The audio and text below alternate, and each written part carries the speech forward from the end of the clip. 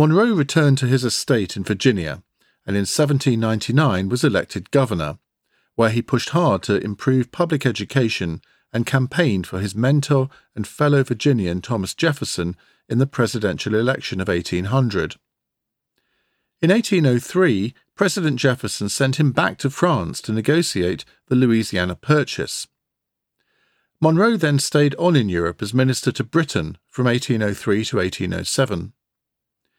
During his time in that role, Monroe sought to end the British policy of impressments, the practice of capturing US sailors and forcing them to serve in the British Navy.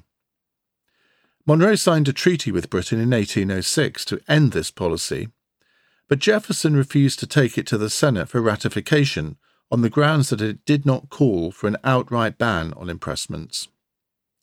Monroe had a temporary falling out with both Jefferson and Madison over the issue, as he felt that his treaty was a step in the right direction towards improving relations with Britain, which remained tense.